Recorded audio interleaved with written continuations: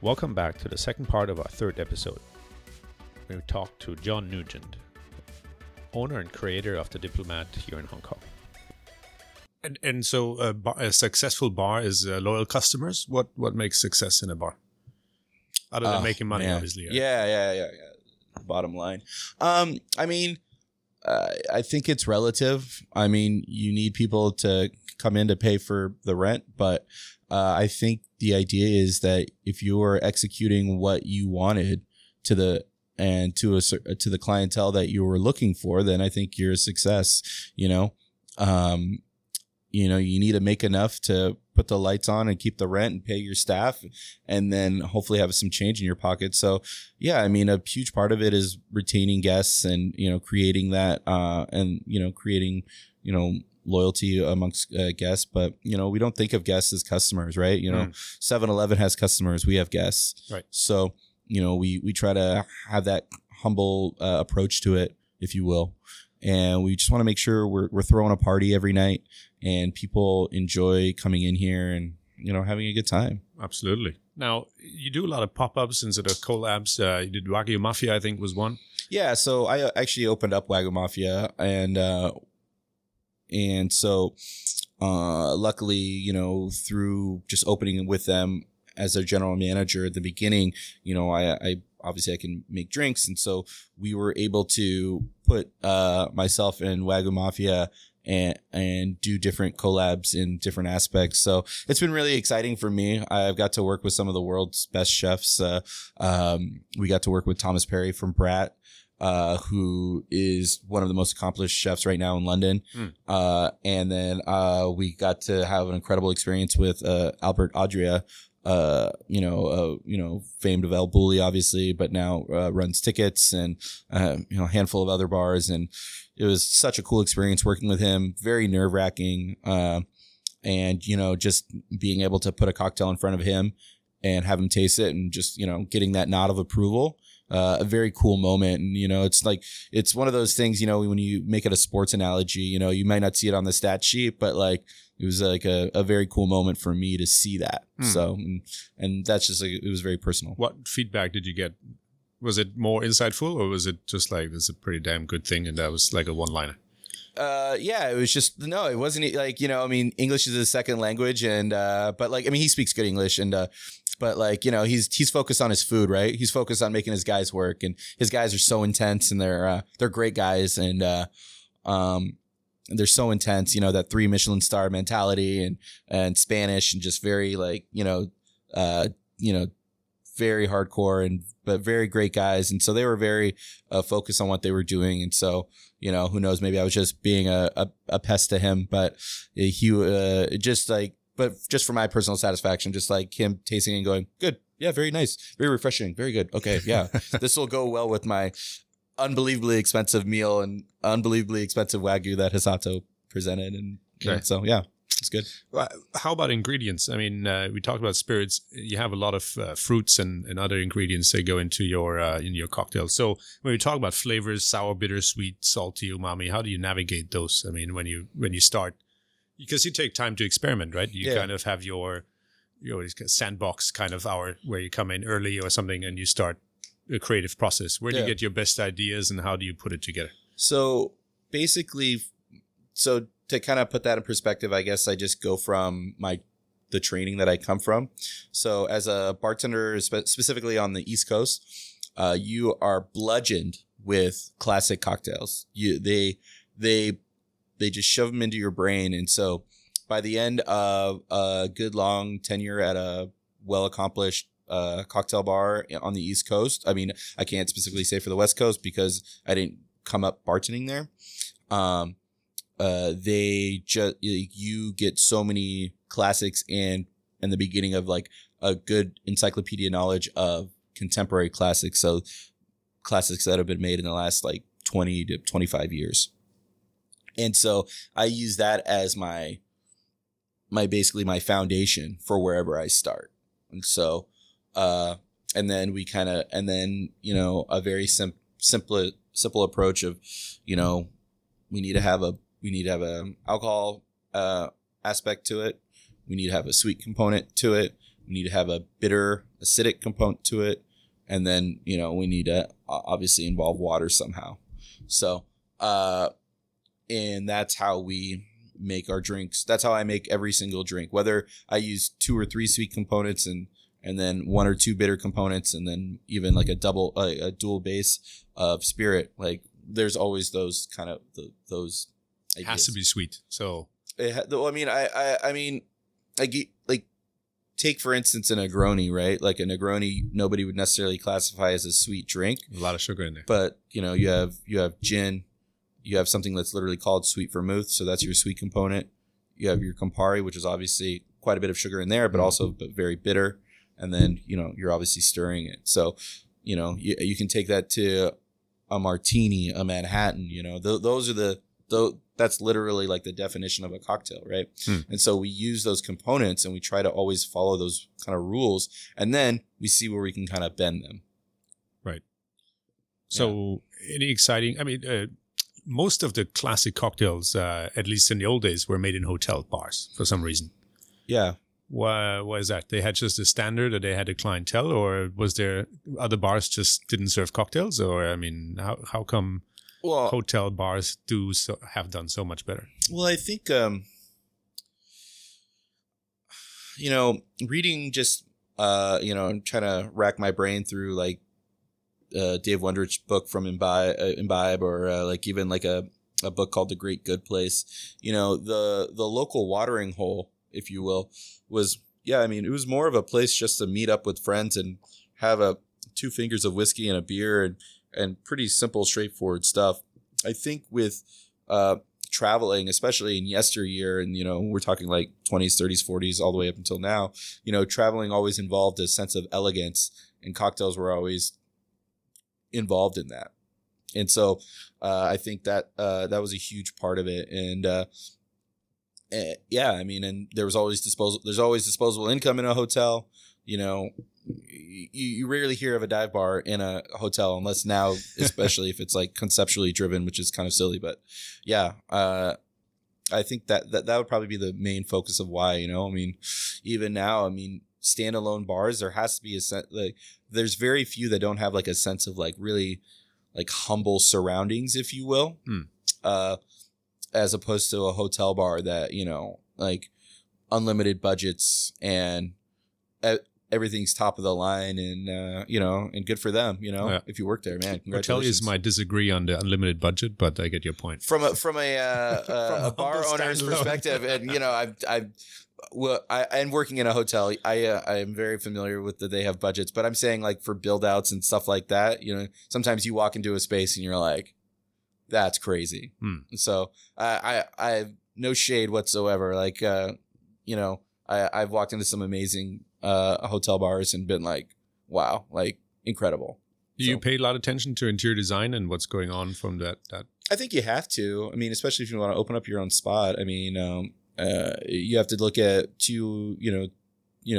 if you're looking at just a space very like superficially, or like, it's like lighting, logistics, and just overall ambiance. Like, did they nail it? Did they not nail it? There are so many pretty spaces that just don't make sense logistically. And there are so many spaces that are too bright, too dark, too, everything. So, and then there's people who just absolutely nail it, and they keep nailing it. So good for them. Yeah, absolutely. So in terms of, we talked about pop-ups a little bit in collabs. You also did, in the US at least, festivals, and there's also competitions, right? How does that fit into there's a list of best bars in Asia, I guess, right? Yep. Is that important to get onto a list like that, or is that a nice byproduct? You can pat yourself in the back, or it's a question to get in trouble on. So 50 best. If we were to ever get something like that, it would be very, very cool, and we would appreciate it. And definitely, celebrate in our own way and just be happy to receive it. 50 Best has done a lot for bars, especially bars and restaurants, especially in this last year. So it's a list selected by our peers, and they do a really good job at picking some of the best bars around. 50 best bars and 50 best Asia's 50 best as well. Tough now, I guess, with the traveling restrictions. It's hard to judge right outside of Europe. But that being said, we shouldn't, we shouldn't be opening up bars for awards. We should be opening up bars to lead, cultural identity for our cities. You're looking around the world and you're seeing, really hard times on different restaurants and bars. And a huge thing is that, that they say about it is like, the food identity of a city really defines the culture of that city as well. And so the same thing goes with, bars, if you were to take me to Milwaukee, the sense of identity of bars there is so much different than Tokyo, right? It's a part of the culture. It's a part of who they are. It's in their blood. And so when you open up a bar, that's what you're trying to present. You're going, hey, this is what I can add to our culture, our community. And this is, and also I want to be a part of it. Whenever we have a new bar come to the neighborhood, we don't view it as competition. Obviously, we're all trying to make our buck, but it's more like welcome to the neighborhood and thanks for being a part of it. And thanks for letting us be a part of it. Right. You got to help each other out maybe sometimes too, right? I speak very highly of, ourselves as bartenders and chefs. We are, you can make a argument for artists, but we are the cultural innovators of communities, and I speak, I think there's a lot to be said for that. And in Hong Kong, you have a pretty broad following, right? There's a lot of money in this town, so to speak, that is not afraid of spending it on a good product. Yeah. Which is not always said. You couldn't say the same for other towns where maybe you don't have that sort of audience, right? I agree. Yeah. We want to be applicable to everyone, and we want people to have different experiences no matter who they are. So we just want to make that place. Yeah. So we talked about the classic cocktails and sort of Asia's best bars. How does a classic cocktail become a classic? We heard of a pina colada or something was done in a hotel, a bar, as we mentioned earlier. But how does some cocktails make it to like global fame, basically? I think a good way to think about it now is like you have to look at the contemporary classics. You have to see first off, if you want your cocktail. Sorry, what are in the contemporary classics? So like let's say like a Manhattan is a classic cocktail, obviously, right? I would say the prototypical contemporary classic, especially right now, since they just opened, is the Penicillin. Okay, it's a Scotch-driven drink with honey and ginger, and then it has and lemon, and then a float of Lafroig over the top of it. So it's spicy. It has that nice sweetness from the honey, good amount of smoke from not only the Lafroig but from the Scotch itself, and it's just a fun, good drink. That was invented by a guy named Sam Ross at a bar called at the time I think he was at Milk and Honey, but now he owns a bar called Attaboy. So that is like a contemporary classic. I think he made it, I don't know, around 10 years ago. A gentleman named Giuseppe Gonzalez has made a variety of different contemporary classics, Trinidad Sour, Infante. Audrey Saunders did the Gin Mule, Hot Charlotte, and I think that was Murray Stenson. And, and then there's just like Joaquin Simo did the Naked and Famous, and a couple other drinks. Okay. So it goes on.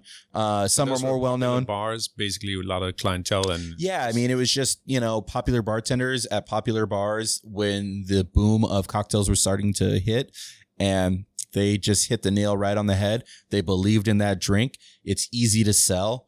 Like, you tell somebody that, hey, this has got whiskey, lemon, and ginger, and they're like, sign me up. You know what I mean? Yeah. If you tell somebody that says gin, sugar, and mint in it with ginger beer, sign me up. It's like, yeah, keep it coming. Go. Yeah. Cool. So what, well, we talked about trends and how you shouldn't follow trends, but you have your signature cocktails as well. I think was it a Holy Cow? Was it a Very Old Cow? Very Old Cow, yeah. Yeah. I can't, I try to just keep pushing that down people's throats. I really like that drink. It's kind of in between a Rosita and a Brooklyn. So It's I'll just give the specs: 45 ml of mezcal, 20 ml of Aperol, 15 of Punta Mes, which is more of a bittersweet vermouth, and then like 8 to 10 ml of maraschino with a couple dashes of Peychaud, stirred, served over upper on a rock, and then orange zest discard. All right. So if you have a good bar selection at home, you can do that on your own, right? Yeah, It shouldn't be too tricky. What kind of mezcal would you go for? When we first were making it is with Del Maguey Vita. Some people find that to be a little spicy. I personally love it. And that was once again, I always say what I was raised on. When I mean raised, I mean coming up in the bar industry. But so Del Maguey was very prevalent then, and we were using it constantly. And so I always use Del Maguey Vita, but you can use their Chichicapa as well, and that's pretty good, even though the price point gets a little bit higher. But Alapuz, really, really good. Their Balthazar is perfect for it as well. And yeah. Okay, so if somebody's looking to create a culture, a bar, go out there on their own, what would you, as a piece of advice, anybody listening says like, hey, a lot of people have this dream, at one point they want to run a bar or a restaurant. So in the case of a bar, cocktail bar, what would you tell them? My thing is, what I always say to people, funny enough, I make a really silly analogy, but I go, if they're like, yeah, we want to open up a bar, and they're really excited about it, or like they're like, hey, we want to open up a restaurant, they're really excited about it. I go, great. You want to have would you like to have a baby right now? And they're like, either they say no or, oh, I already have a kid. Would you like another one? And they go, if they say yes, then I say, well, then maybe you're in the right mindset to have a bar. If they say no, then it's like, you are not ready. And that might mean you have the best concept in the world, you have these really thoughtful ideas.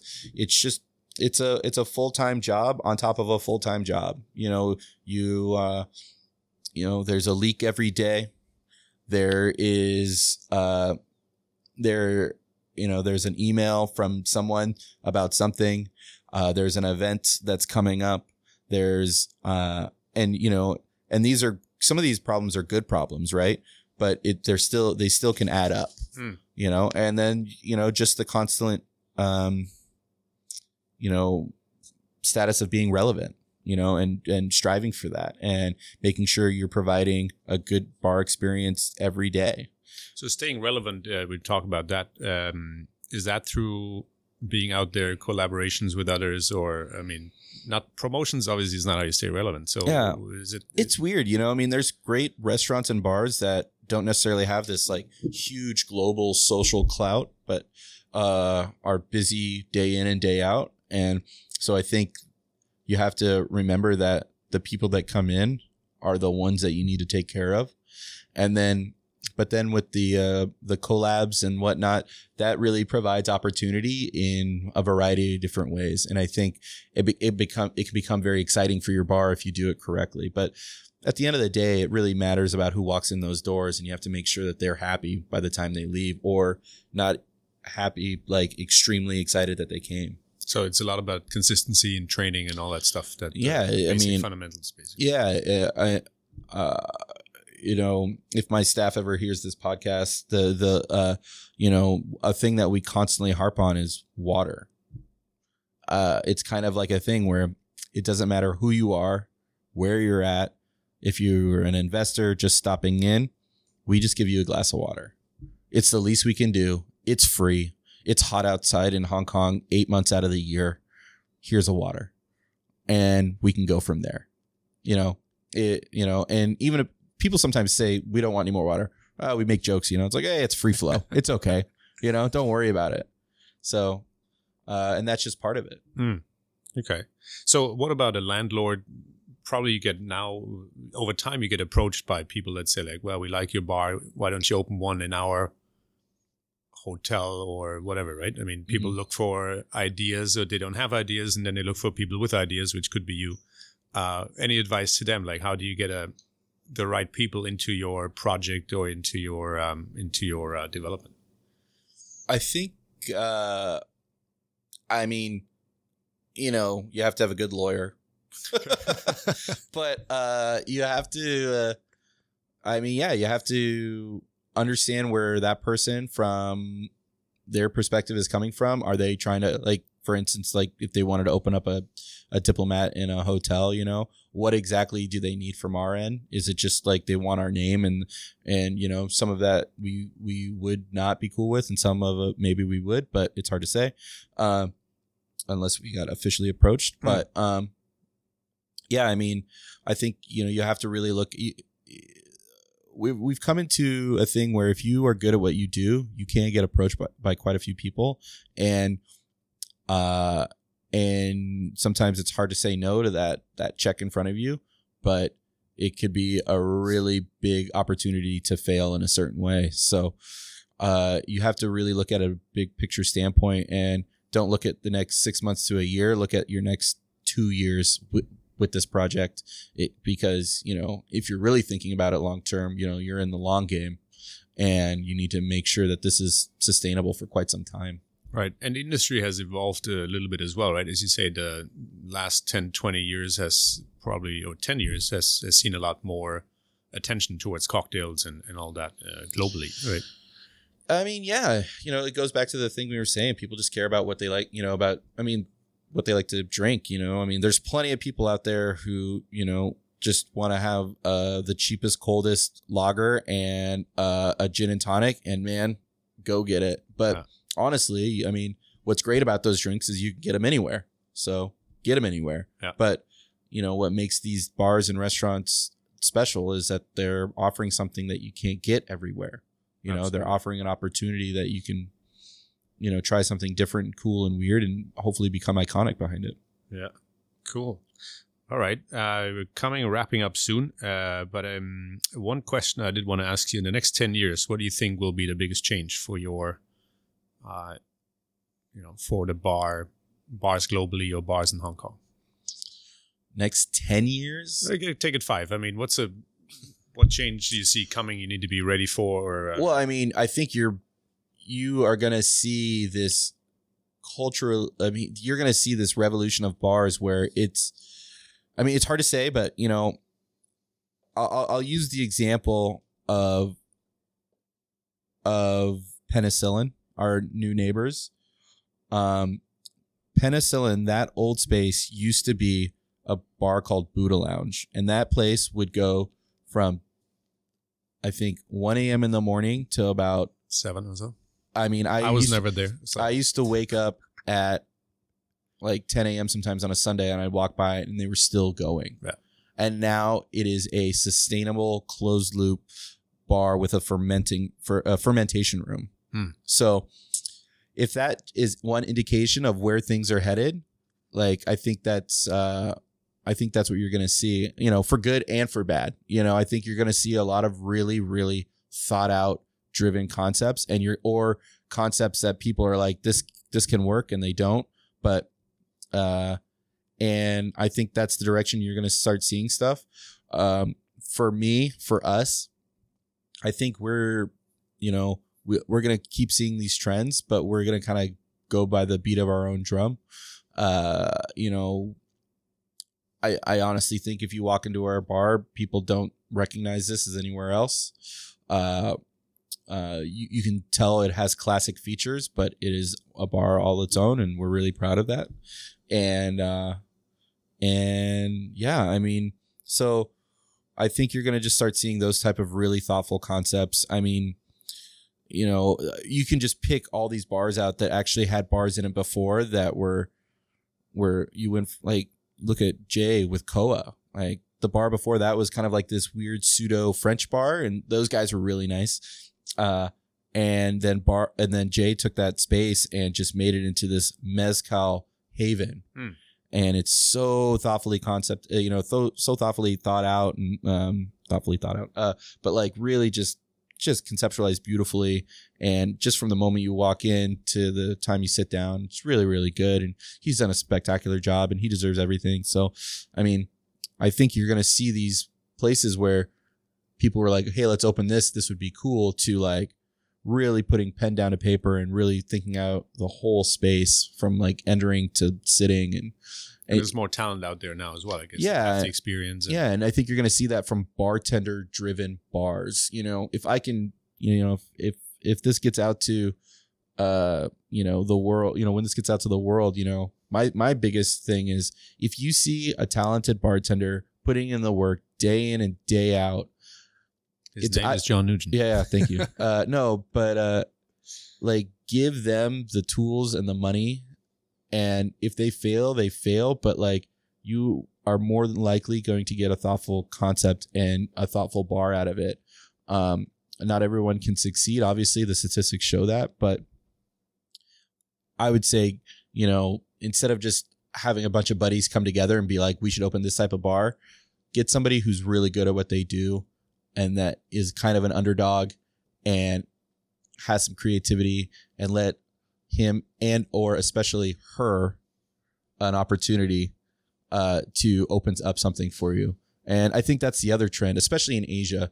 I think female-driven bars and female-driven concepts are and will and should start taking over quite a bit. You mentioned the Pontiac is one, obviously, and then there's you have Mei Chow, yeah. You have the Pontiac, super underdog of a lady. Anne Sophie runs the Soho House Bar program. I mean, that's a beast, and she is really, really good. And then there's other. Holly Graham writes for Drink Magazine, and she's kind of like a mover and shaker about town. And if something in the drink world is happening, not to say I'm gonna probably give her a big head if she hears this, but like it kind of has to go through her. Wow. In Hong Kong in some aspects. So at least on the international stage in some aspects. So she's very much a part of the drink culture. And so she really helps with a lot of what we do. And she gives me grief. It's pretty funny, about like not like, making sure if I'm a part of something that other female bartenders are a part of, and she's right. And we try to, so I think you're going to see a lot of that as well. I think the future is female in that aspect. So yeah. Good for them. So anybody going into the trade of becoming a bartender, bar operator, owner, what do you expect? Long hours, little pay, that sort of, and great moments and a lot of fun? Yeah. No matter what profession you get into, if you were looking to getting paid within like a year or two, like you're probably not going to succeed. Like whether that be a lawyer or, maybe even like a surgeon, right? Like, how many years of school and BS do you have to go through before you can actually like do something meaningful? Chop somebody up, yeah. Yeah, exactly. Exactly. Right. And get paid for it well. So the same goes with bartending. Yeah. It's kind of like this switch that you never turn off. Yeah, you can go, have a day off and, have a break for yourself. But, it's kind of like never turning that switch off, you live it, right? Yeah, you kind of have to be embedded into it. And it gets frustrating because you want to take a moment for yourself. But then there is that addictive quality where it's just like you can't get away from it. You Jones for it. If it fires you up, you have to remember that fire when you hate it. Yeah. All right, guys. This is John Nugent, owner-operator of The Diplomat, a man who lives and breathes bar. I guess fantastic to have you. Thanks a ton. Your Instagram handle is... at J, P as in Paul, Nuge, Nuge. Nuge. So awesome. Thanks so much for having me here in the social club at The Diplomat. Thanks for being here. And thanks for having a beer with me. Cheers to that, yeah. Yeah, it's our own beer, Diplomat American Pale. All right. Peace. Cheers, man. Thank you. Thank you, Cheers. John. All right. Thank you guys for listening. If you have any questions or comments, please don't hesitate to get on our website, drop us an email, find us on social media, Instagram, anywhere you can find. We'd love to hear from you. So go to our website, made-in.asia, or find us on Instagram or our YouTube channel. Thanks for following.